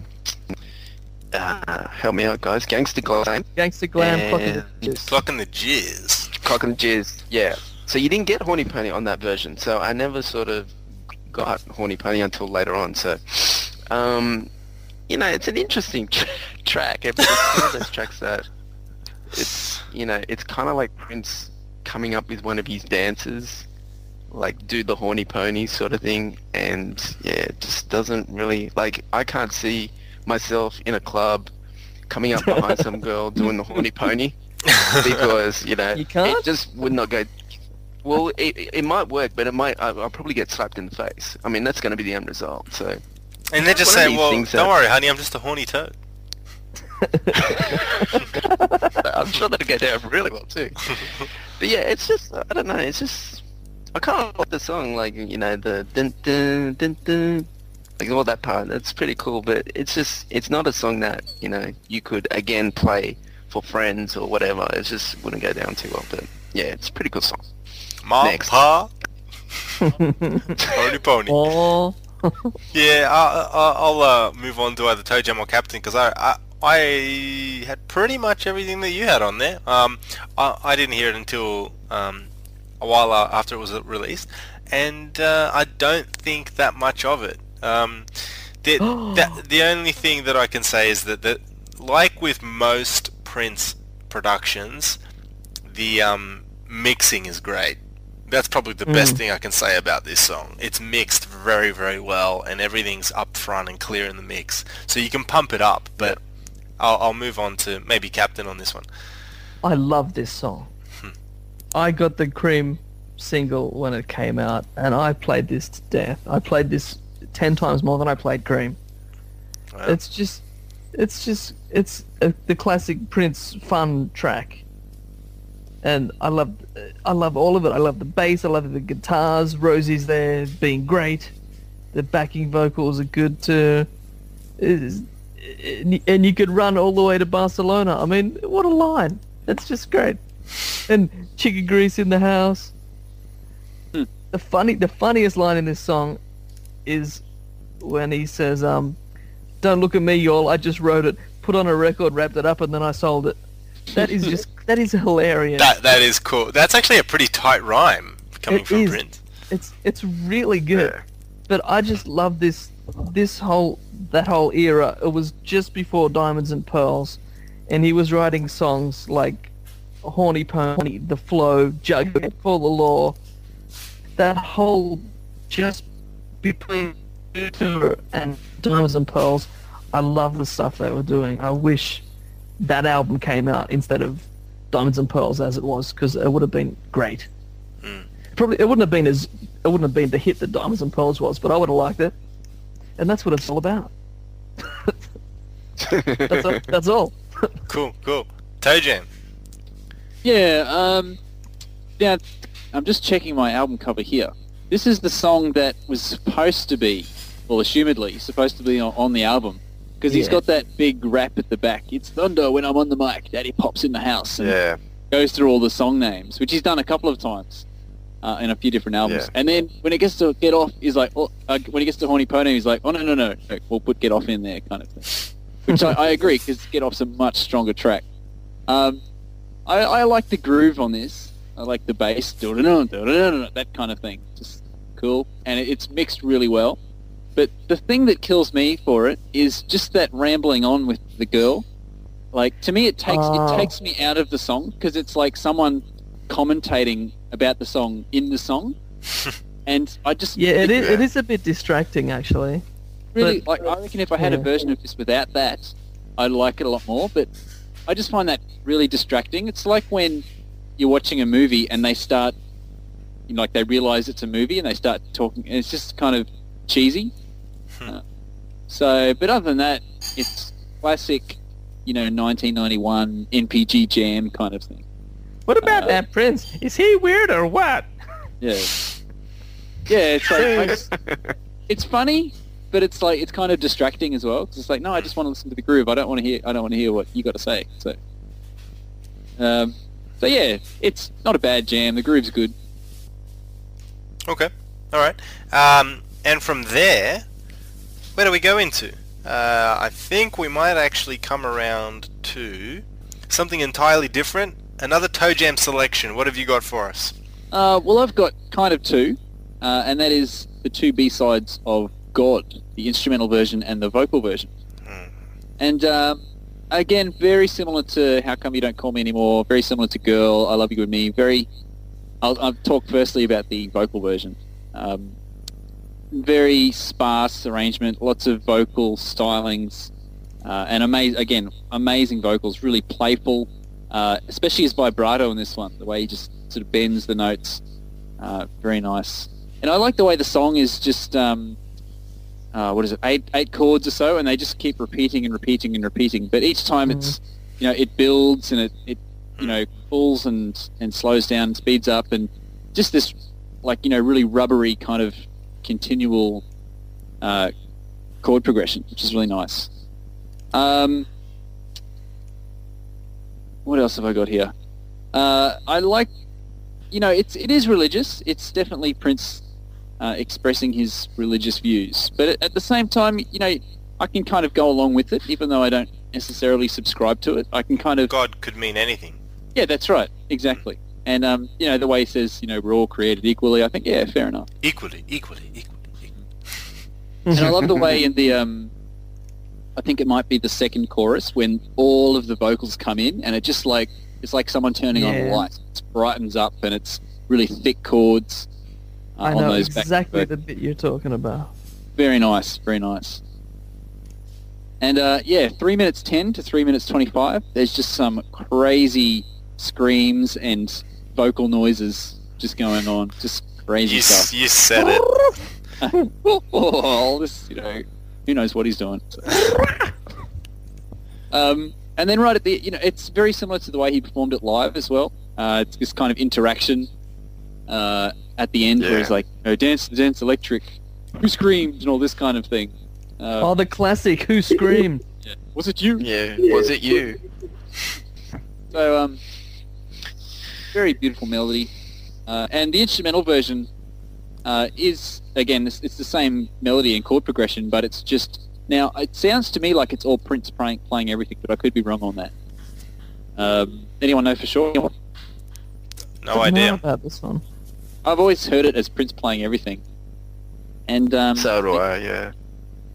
It builds up and it stretches, and it's got this massive grandiose ending from 6 minutes onwards till the end. Just an amazing how he can just take such a simple chord progression and just do all these amazing things with it. Lots of interplay between all the instruments, which makes it sound like it's being improvised, but at the same time it's like, obviously, because if it's him playing everything, he would have had to go back and listen to it and play it again over the top of it. So, but it has this spontaneous feel to it. And it's kind of messy, but again, that sort of adds to the innocence of the song. So yeah, all around it's just a beautiful melody, and I like the way he's incorporated it in recent years as like a intermission music, that kind of thing. Najee. Yeah, or Mike Phillips played it on the O2 shows, and just a beautiful melody. And getting back to our Sydney Opera House thing, like this song would just be amazing hearing this song with the full orchestra. Oh, was this song in your track list? It was. Oh, okay. I think it was an interlude. Yeah, with Najee. So yeah, a very unique song in the Prince canon. Captain, what do you think about God, the songs? The song, okay. The instrumental, most people wouldn't have heard the instrumental. I mean, if you've only got the hits and B-sides, you've only got the vocal version. which is great, but the instrumental one's twice as long. It's only released in the UK, right? From memory? Something like that. Yeah, you can get it on iTunes. Yeah, I just remember, I can't remember which one was which. The Americans got the vocal and the United Kingdom. Yeah, it was something like Might have that. been the other way around, but I forget. Yeah, I think it was UK got the instrumental. But see, the instrumental is almost 8 minutes. The vocal one's only 4 minutes. But some of the guitar on the instrumental one is just crazy. But then you got the vocal version as well. It's got some amazing vocals. Like, I don't know the time of it, but there is one line where he says something about through the night, I think it is, and he just holds that night. Yeah, that's it's a great great delivery. Yeah. Yeah, through the night. Every time he sings that, I'm just like, oh, listen to that. It's good stuff. But you don't have a lot to say about it. It's just some good stuff. Chills just went up my spine when I thought about that line that you mentioned, Captain. I Yeah, agree. that's a great one. That is. I haven't even got it written here. I just think of this song and I think of that line straight away. That might be one of It's his beautiful. cornerstone key delivery. Like, I'm just falling all over my words now. That's brilliant. All right, player. What are your thoughts on these two versions of God? I prefer the instrumental over the vocal version. I mean, the delivery in the vocal is really cool, but I think it's a bit pitchy, the vocal version, and especially in the Purple Rain tour, it was just like, it was quite heavy for that tour. Like, everyone was going nuts, and it was a very sexually charged show, and then like right in the middle of it, you got this.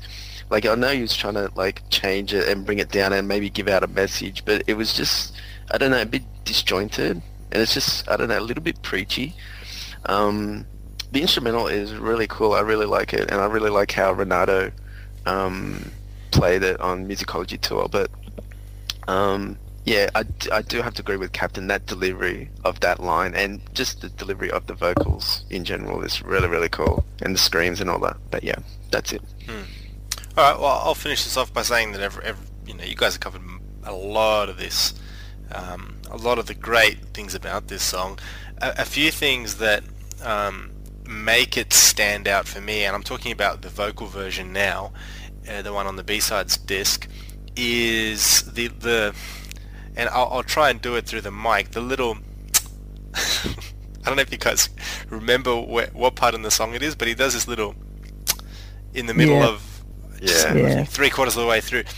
Little things like that. I mean, I can't believe on one hand I can't believe I'm even talking about seemingly insignificant vocal, I don't know what you'd call them, little kind of gimmicks, or I guess it's part of his delivery, but these little things stand out to me because you don't always hear it, and actually very rarely do you hear people step away from the grain of how to sing a song, how to deliver a song to a listener, and how to craft a song as not only some sort of expression, but a reflection of the things that kind of personalize you as an artist. And I think that that's what he does here, and it's so grandiose in his vocal delivery. It's unbelievable.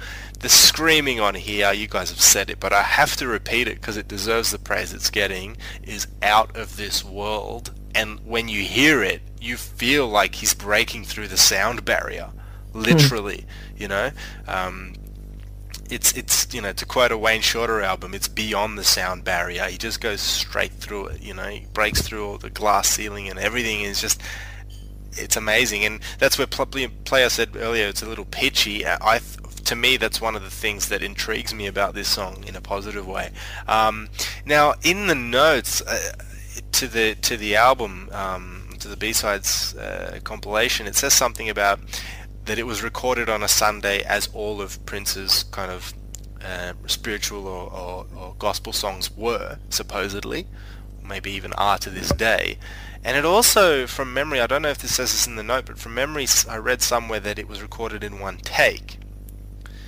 Now, I don't quite understand that, because when you hear it, there's obviously overdubs. The vocals could have been done in one take. So maybe it just refers to the vocals only. And I think there's even some overdubbing on the piano. It's interesting. It's interesting to me, but oh man, it's really transcendental. This song, it's unbelievable, and the instrumental is, to me, very different. And I don't know, someone mentioned, I think Toe Jam mentioned how much like Prince can really squeeze the life out of a fairly simple chord progression, and he does that here to astonishing effect on the instrumental, to the point where, to me, they are entirely different songs. Almost, yeah. It does leave the chord progression a bit in the instrumental, but again, it's so organic, isn't it? It's just sort of, it sounds like it's just these four people improvising it all at the same time, but I think it's all Prince. Yeah. And I mean, look, even if it is four people improvising, or however many people may or may not have been in recording on this, I think the sound is very it's disjointed in parts, I think, actually, and specifically on some of the drum work, but then it's almost as if it's on purpose. It adds to it. It adds to the tension of it. Yeah, it's almost as if, like, you hear some of the drum breaks that are in it, and then you'll hear like a second or 2 seconds, or whatever it is of silence. Or it's not even silence, it'll just hear the reverberation of the previous note, or some echo. and then he'll come in with either another guitar lick or another scream or whatever, and it just adds to this. There's a lot of country stuff playing in the background there as well. In fact, this would be a very interesting song to analyze from a purely musical standpoint, like from a technical standpoint, and it reminds me in some ways, I'm getting slightly off track here, but it reminds me of Alexa de Paris in the sound of the record, and the way that it's mixed again. So there might be... Yeah, we're not that far apart. They're only, at the most, 2 years apart, year and a half. There's just an interesting timbre to the drum, specifically the drum track. It really, the more I think about it, it really stands out. So sometimes it sounds tinny, sometimes it sounds over the top, and sometimes it sounds like a royal mess. But this song is, royal genius. It really is. These two songs, brilliant, just brilliant work. The instrumental always reminds me of that scene in Purple Rain with Apollonia. Well, it's the love theme. That is the love theme from Purple Rain. Exactly. Yeah. So yeah, great stuff. Now let's move on to the captain again. Oh. To be sure, your last B-side for the night. This is a great song, and correct me if I'm wrong. This is not on the B-sides disc. It is not. Yes. It is not, and that was a crime against the world. It is Love or Money. Now, this was the B-side. Was it Mountains? I think so. It was Mountains. B-side to Kiss. Kiss. Oh, Kiss. Yeah, yes. That's the one. But yeah, this wasn't on the B-sides disc, and Gotta Stop Messing About was. Come on, who made that decision? I don't know. But this is just it's as funky as hell. This song. It's just got funky guitar all over the place, when the Parade album generally didn't have much guitar at all. And wasn't there another song we did in the first B-sides show, which was Alexa de Paris? It's got guitar. Yeah. But most of the album didn't. And it was just so good to hear it. And how this track wasn't on Parade instead of... there was space on the album. They could have easily had another track on there. This should have been on Parade. And this would have taken Parade over the top in brilliant status. It would have just been brilliant. I mean, it's got the higher than the normal Camille voice. It's higher than that, but it's just so funky. And the thing with the title of this track, I think it was the last track on a Joni Mitchell live album that she had, and we guess from things that he listened to Joni Mitchell, since he covered one of the songs a few times. that's where he got the title from. But yeah, this track's just great. It's got a real Dream Factory sound to it, even though it was before that time. But you know, you listen to this and you can see where it was going. But yeah, if only that album had come out. Yeah, that's all I gotta say.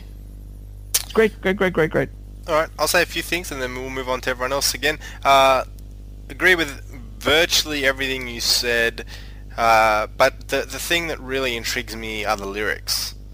Because is this having a bit of fun and slightly tongue-in-cheek, or is there a serious undertone, beneath the music? I don't know. It'll be interesting to get everyone's opinion on that. I think, especially nowadays, I guess, Prince being at the stage in his career that he is, I wonder what he himself thinks about this song from a lyrical point of view, and whether it still stands up to him or even is relevant to him. Well, that might have been. I mean, if it was his decision, he might not have wanted it to put it on the B-sides disc. If it was down to him, if it was his choice, who knows? Yeah, we don't know.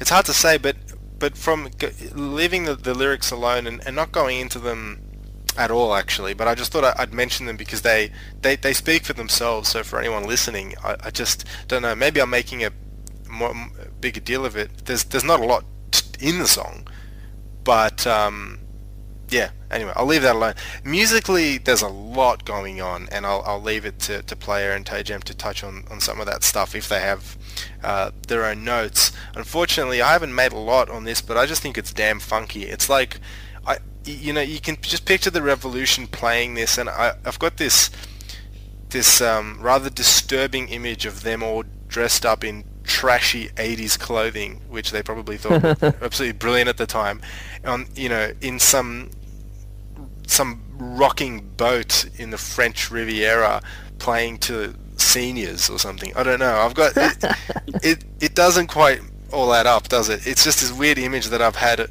about this song since the first time I ever heard it. And I believe it is Wendy playing the rhythm on this. You never know though, but it does sound distinctly more like Wendy than Prince to me. And the reason I say that is that I can hear this kind of, I don't know how to describe it, but it's in the strumming. Yeah, they got a different style. You can.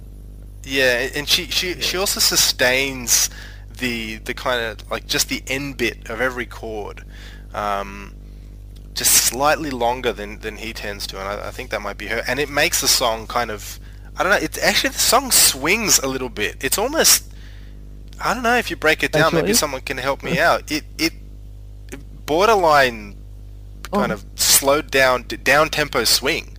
Funk, if that makes sense. It's a great song. Very interesting arrangement, because it's so dense, but I think it actually is dynamically different in its arrangement from things like Girls and Boys, or which is straight up funk, or Mountains. Like a lot, the instruments they were using, the recording equipment, the mixing was probably similar, but this is arranged. I can't put my finger on it. Maybe someone can help me out. Player, you got thoughts on this? Yeah, I agree. It sounds exactly like a Revolution type song to me, and just the way the vocal is delivered, it sort of predates the whole Camille era just a little bit. It's like this is kind of like the first inkling of where he started to screw around with his vocals and speed them up. No. You'll get to that soon. Oh yeah, okay, yep. But yeah, he's just it's just a really cool track, and I like the way that Wendy and Lisa do all the Love or Money refrains all the way through it. So yeah, it's really, really cool. He was bad. He was fresh. That's just classic. Yeah. Just didn't mean a track. heck. Okay. Is that about it? Oh, yeah. I'll take some. All right. Yeah. Okay. Yeah, this isn't my favourite B-side. I remember really liking it the first few times I heard it. But maybe it's just my copy of the 12-inch, but it's really like mixed really badly or something. Maybe it's just my vinyl. It's kind of like it's kind of a bit bassy. I don't know, again, maybe I'll have to do another transfer. But my favourite part in this song is the baritone sax and the flute. Dun dun dun dun dun. Dun dun dun dun dun. Yeah. That's a cool Eric Leeds. Classic Eric Leeds line. And it's kind of similar to Girls and Boys in terms of, again, that little Barry line, and also the sounds that they're using on the guitars and the keyboards. There's that solo in the middle of it.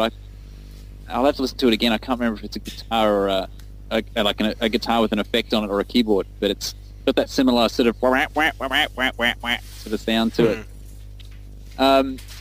Interesting thing as well, that when you listen to it on headphones, it's got the kick in like completely on one side and the snare on completely on the other. So it's like kick, snare, like reversing between the two sides. Oh, I didn't notice that. Interesting. And to me, it sounds like this and Sexual Suicide were recorded very close together, because they to me they sound quite similar. Again, just with the Eric Leeds horn stuff and the punchy percussion throughout it. But yeah, I can see that. Yeah, but I think the only disappointing thing with this song is that to me it doesn't really go anywhere. It's like this really cool groove, great bass, great baritone and interesting vocals and everything, but it doesn't really go anywhere. It's just this jam, and after like 3 or 4 minutes of it, I'm done with it, kind of thing. And I think it goes for like almost 7 minutes, the full version. So, but yeah, and it's a nice little ending as well to finish on. Love. Yeah. Oh, mama. No, it just finishes on the love. But yeah, it's really dense, and then it just stops on that love. It catches me every time. It just stops. Yeah, I don't know. Tojo mentioned that it doesn't really go anywhere, and I can see that your point of view. But I think this is an example of where Prince and the band get a groove and they just murder it, and that's. It doesn't need to go anywhere. So yeah, exactly. It's not. It's just there. Yeah, it's there, and we're gonna do it to death. And I think if it went anywhere, it might lose its appeal, at least to me, because I think there might not be. I keep saying there's so much going on in it, or I made mention of that. It's maybe not so much that there's so much happening in it musically, but maybe it is the way that it's just arranged and things. I didn't notice the thing about the kick and the snare in the headphones, but I guess the arrangements and I don't know, the rhythm guitar playing is to me a little off kilter to Eric Leeds' playing, and then the drums are. I mean, I know I'm bringing up new points here, but the way the drums were tuned throughout that whole period, to me makes it great to listen to, but also slightly difficult to just capture exactly what's happening on the drums. It's not like a clean. Everything on, I agree. Everything in that Parade era, there's some effect on the drums, whether it's really dry or heaps of reverb. There's always, or sped up. There's always something cool happening on the drums in that era. Yeah, and sometimes it's just hard to pinpoint what it is, even though you might think it's funky or you might think it's cool to listen to. So this song has some of that. Yeah, I'm quite a big fan of this. Because, like, from a funk point of view, and that's what I mean, like, Hello is funky, but Gotta Stop Messing About, Love You and Me, Cold Law Girl, God, Horny Toad, Horny Pony, How Come You Don't Call Me Anymore, like, the funk really revs up with this in Erotic City. Like, it gets into the rhythm, and there's not a lot of funky rhythm on those other songs, so... I read somewhere that this track had, like, a rhythm guitar, like, track through the whole thing, but then, for whatever reason, they just wiped it and started again. So now let's go into the second last track of the night, and I'll hand it over to Player to lead us into some interesting territory. Very interesting. This song is, of course, how can we forget this track? Erotic City. And the thing I like about this track is, if no one's ever heard this track and you played it for somebody, they could get the impression that it was recorded that day or yesterday. Like, it sounds so fresh today, and it was recorded like in 82, 83, and it just has that futuristic vibe about it, and it's just relentless, and it's just oozes funk everywhere, and it has Sheila E on it. I mean, you can't really go wrong with it. Now, I've heard a lot of remixes and people doing like electro versions and stuff, and it pretty much sticks to, a lot of those versions stick to the original, because the original, like, you can't really get any much better than it, so it's just a variation of the same thing. But honestly, I mean, even George Clinton had to do a cover version. I mean, what does that tell you? So it's just awesome, just such an awesome song. Cool. Toe Jam? Yeah, this is up there as one of his funkiest thing he's ever done. It's just so laid back. It's laid back funk, and to me the whole song it's just built around the bass, the drums, and that keyboard hook, and it's just so simple, but it's so dirty as well at the same time. Just that don't, and then that keyboard comes over the top of it. Yeah, and that hook as well. That's just classic. It's like it peeps up. Here I am. Right. It's ridiculous. Classic. Like, simple as perfect hooks. They work like harmony together. It's awesome. And this is the song that I think kind of started the Camille thing. This is the first one that he really went this funky, pitched up vocal for. But then he's also got the deep ones as well, the slow down Yeah, one. it's got a really deep one and a high one. And his normal one. All at the same time. I love the lyric in this. You're a sinner, I don't care. I just want your creamy pies. I love that. Thighs. It's thighs. What did you say? Thighs. I thought it was creamy pies. I thought it was pies as well. Oh, God. There we go. Oh, either way. It sounds like Prince doing George Clinton, but outdoing George Clinton covered this. George Clinton recorded this. I've got it. It was on the PCU soundtrack. So but George's version is exactly if George is covering like Prince's. your song, you know it's a damn good funk song. Yeah. If George didn't change anything like Alicia Keys. It's He the didn't need exact to. same track with his vocals. Yeah, exactly. And there's like 4 different versions or something on that. Yeah. And I love the way that, and he's done this quite a bit actually, especially in this era, the way he's got Sheila E. in this case, or in other times Wendy and Lisa, to sing the kind of chorus. If we cannot make babies, it's just such like, he's kind of like the, I'm telling it dirty kind of thing, and then this little, if we cannot make babies, baby, we can. It's classic. I'll pass it on because I'm keen to finish this podcast so I can go and listen to this again.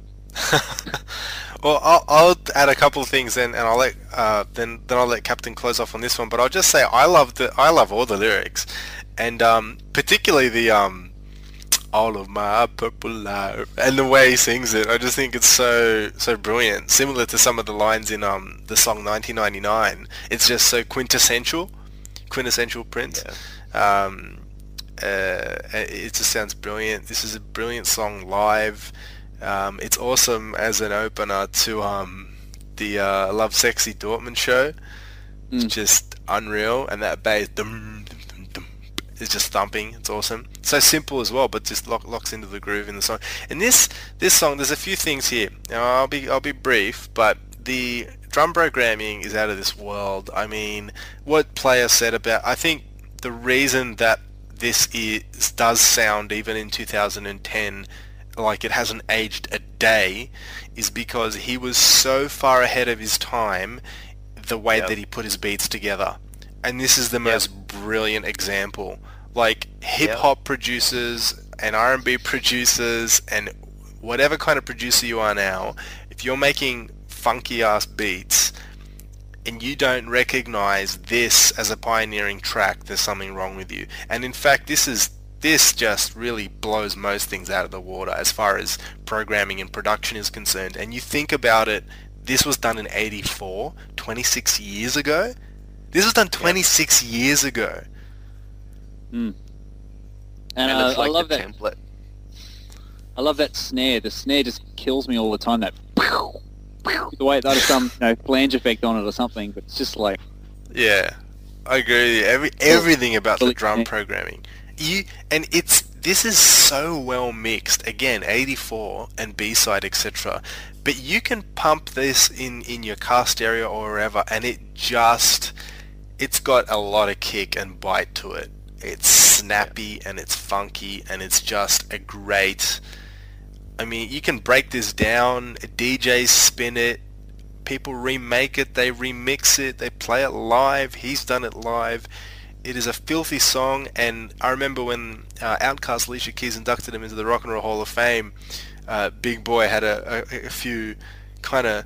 I thought he kind of messed that up a bit to be true, because he kept harping on about, I don't know if he says funk or if he says, the F word in the song. I still think he says the F word. He said in that induction speech, and it's obviously funk. He says funk, but the way he says it gives it just enough ambiguity so that it could be the other thing. I'm pretty sure he doesn't say funk. I think Sheila. The only reason everyone says that it is funk is so it was allowed to be played on the radio. And the reason I got away with it is they said, he's not actually saying the F word, he's saying funk. Yeah. And they go, okay, so he got played a lot. I always thought there was a story that Sheila E. didn't want to sing the word, so she said funk, and then he says the actual word. But I'll have to listen again. So it could be a mix of both. So Yeah. Yeah, I reckon they both say funk. On the headphones, it comes out pretty... It's slight, but I think it's funk. Yeah, we can funk until the dawn. I love the lyrics, how when he's thinking about the girl, it's not like he's thinking about her, it's like, thoughts of you get in my eyes. Just like lines like that. It's just like so cool. And he's combing his hair when he's thinking about her, and he's combing his hair and he's like, thoughts of you get in my eyes. Like, that's such a cool line. It's brilliant, isn't it? Yeah, it's just things like that like I miss in Prince songs. Like some of those elements are missing today in some of his tracks. But just like little things like that is really, really cool. The other thing about this song is its title. I mean, to title the song Erotic City... but don't forget the full title. Yeah, well, but, the abbreviated, even in that form, is like... I don't know, you have to bring the heat. Title. You've got to bring it with this song. I remember really pumping this. It's a jam. I used to pump this song up and still do. Just, man, gonna listen to this definitely after the show. We probably all will. But okay, that things got a bit funky towards the end of the show. But we're gonna close with me. Okay, so we're going to close with Captain's thoughts. Tell us what you think about Erotic City. You already said the word, MC. This song is just filthy. It's filthy funk. And as far as I know, it's just him in the studio. He did everything. You've just got Sheila E. with her singing debut on record, as far as I know. And I mean, it's just the simplest bass line you could think of. You got the great little keyboard hook, the rhythm guitar, and the Linn drum, and it all just locks like perfectly. It's unbelievable. It just locks in, and then it just kills you. But I mean, the name of the song, Erotic City, that's such like a huge title, and MC, you said, you've got to have the song to live up to that title, because that's such a great title for a song, but it does. Yeah. You know what else is amazing about this track is how it was a B-side, but radio stations in the US were playing that. Like, that's pretty rare for Constantly, a radio station to play B-sides, but it was just so popular. Everybody loved it. Everyone was requesting it, and so it got a lot of airplay. And this it's kind of song, like one of those club classics. Yeah, I was going to say, kind of like club classic, but also like this song appears on so many dance and R&B compilations. Like, so many DJs use this song. I've got like 2 or 3. I've got like a Breaks compilation, and I think Grandmaster Flash does a version. Everyone uses it. It's ridiculous. Can you imagine as well, like, back in the 80s, like, going to see the Purple Rain movie, thinking, oh, yeah, that was a really cool movie. Coming home thinking, yeah, I'll buy that, Let's Go Crazy, that was a cool rockin' song, and then you buy it, and then you flip it over, and you're just like, oh, man, who is this guy, kind of thing. Yeah, that's mind-blowing, isn't it? Totally, because it's like an amazing song, and it's not even in the movie. It's not on the album, not in the movie. That's crazy. But Player did mention something about, like, there are things that are in this song that you miss in some of his later music, and I kind of almost am starting to feel the opposite effect to a degree, and I have done probably 3121 onwards. Like, I think there are times where he still brings out this quirky, badass Prince funk, and you can quote titles like 3121, Black Sweat. I mean, Get on the Boat is funky, but probably not in the same realm. But then you got things like Dance for Me and Chocolate Box and all that kind of stuff. So I think there are elements that are still current in his music, and he's obviously implementing them. But yeah, completely different songs.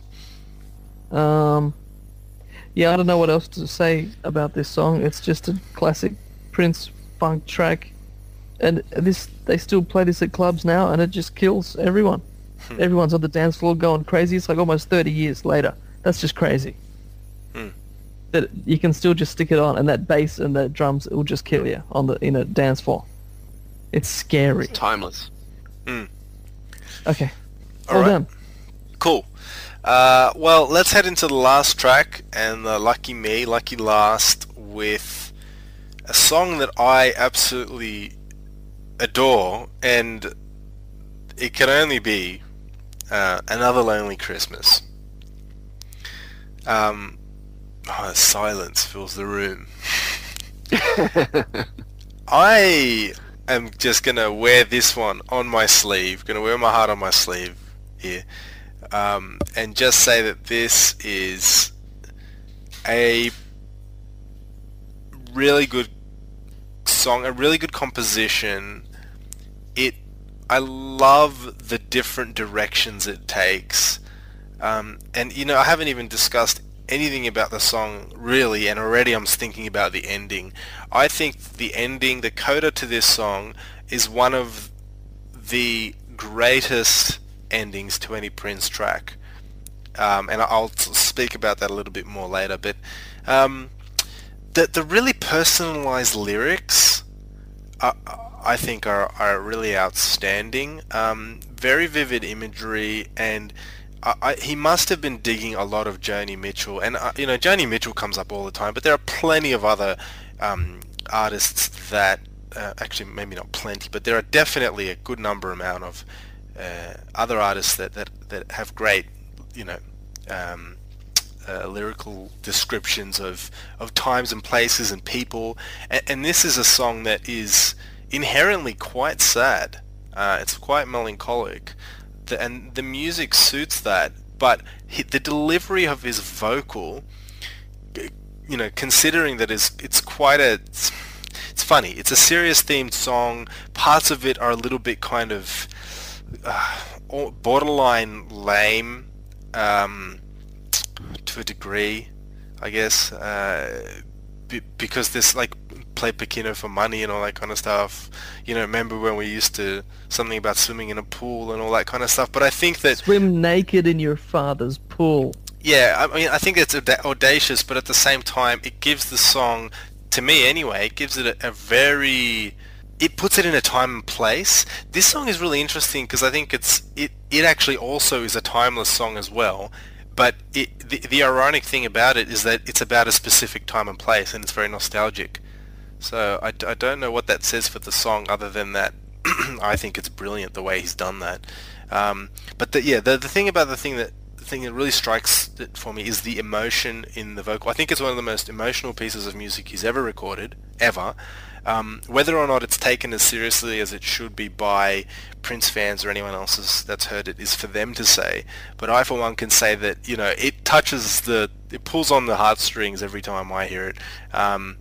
Brilliant guitar, brilliant, he's got these little breaks towards the end, and just the way that it moves from point A to B, and it just ends up in a place that is unresolved. Like the ending resolves itself on this. I don't know what the note is, but it doesn't seem hopeful at all. It's just melancholic throughout, and man, I'll just finish on there, because when I think about that last note, it kills me every time. It is brilliance personified. I'll take it away to Toe Jam. I have to agree with you with the coda. It is a really amazing coda. And I do like all the sound of the song, in terms of, it sounds like it's a classic Revolution song recorded in that warehouse. Very spacey, very reverby. The distorted guitars, very thick. And I really like the bass movement, the way the bass kind of almost walks slowly through all these different chords, and it's quite a complex composition. I'm not a huge fan of the story of the song. To me, it just comes across a little bit melodramatic, a little bit over the top for me, and a little bit almost bordering on cheesy. Yeah, it's a Prince song. Of course it's going to be melodramatic. I agree with you, Toe Jam, as well. I think probably he may not have been at the level of maturity required, but yeah. Just comes across a little bit cheesy, and almost like he's trying to do this massive, dramatic, sad song, but it just it comes across as if he's trying a little bit too hard. For me, this is my opinion. But like I said, I love all the musical elements in this song and the performance of it. And again, the vocals once again are quite spectacular in terms of what he's doing. But I don't hold it as high as a lot of. This is a funny song actually. I've noticed throughout the years, you either really love this song, or you kind of feel a bit like I do, where you think, it just falls short for me to being a really classic Prince song. But it's got that classic Purple Rain sound to it, and kind of shows again that everything he touched in this period, even if it's not the strongest song, it does have that unique feel to it, where you hear it and it reminds you of that Purple Rain imagery, that sound, and the purple smoke and First Avenue and all this kind of. Yeah, that's my take on Another Lonely Christmas. Not my favourite B-side, but certainly not a bad one. All right, Captain, are you liking the song? I am, but I don't have a lot to say about it. But I like it. This is another track I think it could have been on an album. But I keep saying that. We keep saying that about half the songs. I mean, the B-sides are great, aren't they? But he played this once live, and of course it was on the day after Christmas. It was the 26th of December on the Purple Rain tour. But no, it's a good song. The full version's like 6.5 minutes or something, and it's got this reverby. There's something. It's just got this nostalgic feel. It's like a hazy song. I don't know how to describe it. There's just something about it. It makes you think, oh, that's a song about something. That doesn't even make sense. But that's what I think. It's a great song. Not as like Toe Jam said, it's a good song. It's not great. All right, player.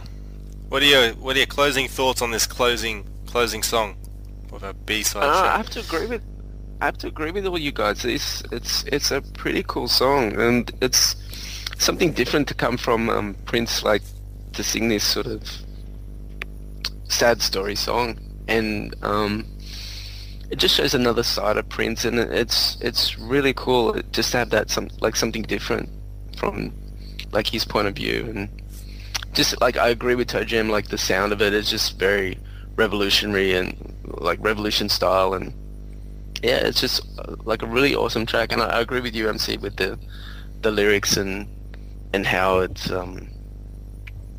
how the story's like really sad, and then at the end you got the coda part, and it finishes it all up. It's really, really cool. Really, really like it. I'll just add to that. Another thing I forgot to mention is I think it really reaches the apex of how brilliant it is to me is when he sings that line. And I love the line, "Another lonely Christmas is mine."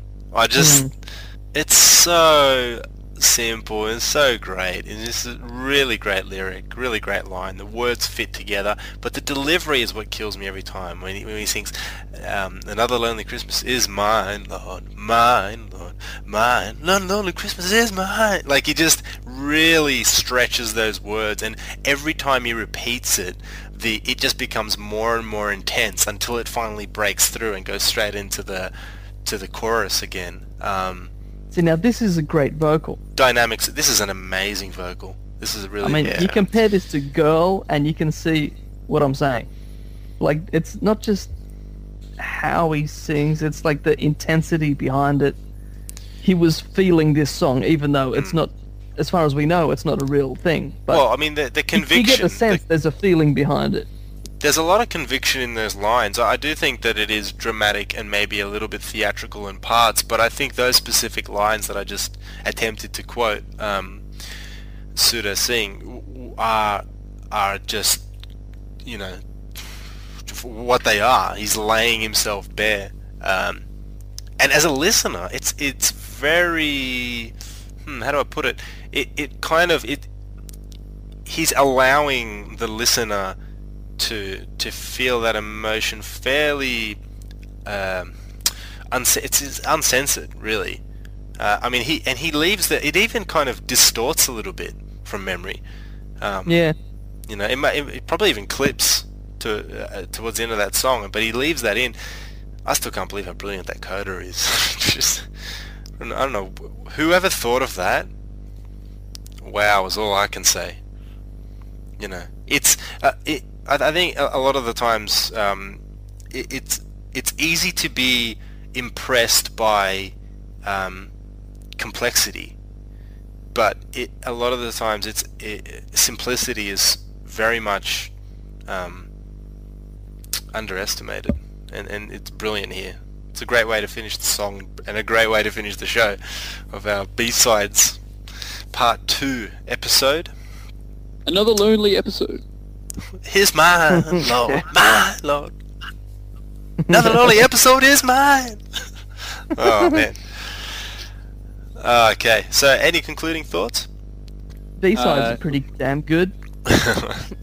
Actually, just a general comment on the B-sides. We kind of touched on it earlier a little bit, but the way that he has all these tracks lying around, and in a lot of the cases, they're not to the standard of the album tracks. But having said that, a lot of the time they're kind of looser. They're kind of a bit more experimental. They're kind of like the odd, the ones that didn't quite make it. And so for that reason, they often have a very unique sound. And I think songs like Another Lonely Christmas and Girl and I Love You and Me, like it's kind of like they're these kind of like Frankensteins that didn't quite make the final cut, but there's something in them that is quite unique compared to the album tracks. Yeah, they're not like fully developed, but that's right. Saying that, there's something good about them not being fully developed. Perfectly, you said it much better than I was trying to. But yeah, they're a bit more demo-like. Charm about them, yeah, definitely. Yeah, and we do have a question. We have been receiving all sorts of questions, but we just got to get through them all. And some of them are quite good, so we're going to have a think about it and really, put some thought into it and come back to you guys with some, thought about and interesting responses. So we'll get to them eventually. We'll hope to answer at least one question, going forward. So keep it up. But in the meantime, keep sending them to us. Yeah. Yeah, send your question to funkytempleradio@gmail.com. Send us a question, written or MP3 audio. Up to you. If you want to be in the show, send audio. If you want to hear my lovely voice reading it, send a writing text. Captain lives at So interesting things could be coming up. I'm not.